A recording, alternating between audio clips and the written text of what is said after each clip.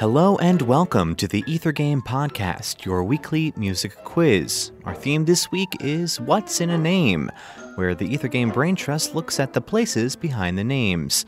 Here's how it works. You'll have 60 seconds to name this situated piece. Good luck.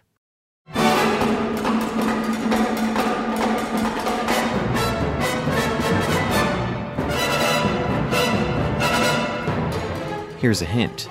Be cool.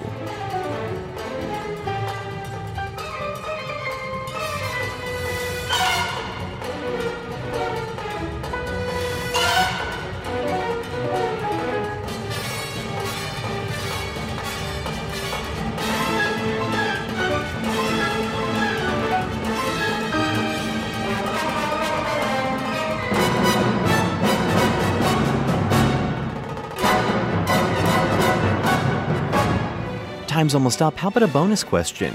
What was the original name of this piece supposed to be?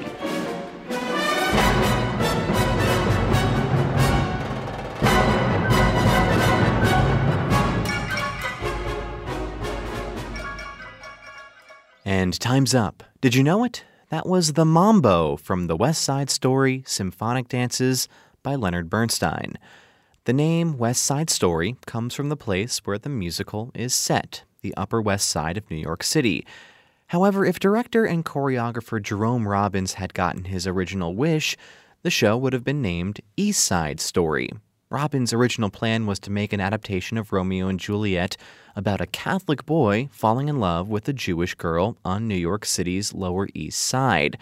But when racially motivated gang warfare began breaking out in cities around the U.S., Robbins and his collaborators, Bernstein, Stephen Sondheim, and Arthur Lawrence, decided to make their musical a little more timely and relevant. The religious conflict became a racial one, the Lower East Side became the Upper West Side, and West Side Story was born. We'll have more location-based pieces like this one on our What's in a Name episode of Ether Game this Tuesday. Here's your teaser for that show.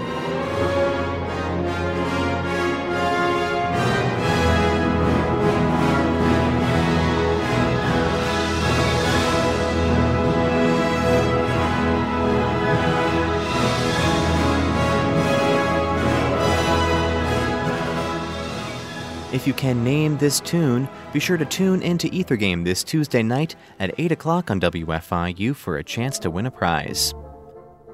For WFIU's Ether Game podcast, I'm Mark Chilla, and thanks for playing along.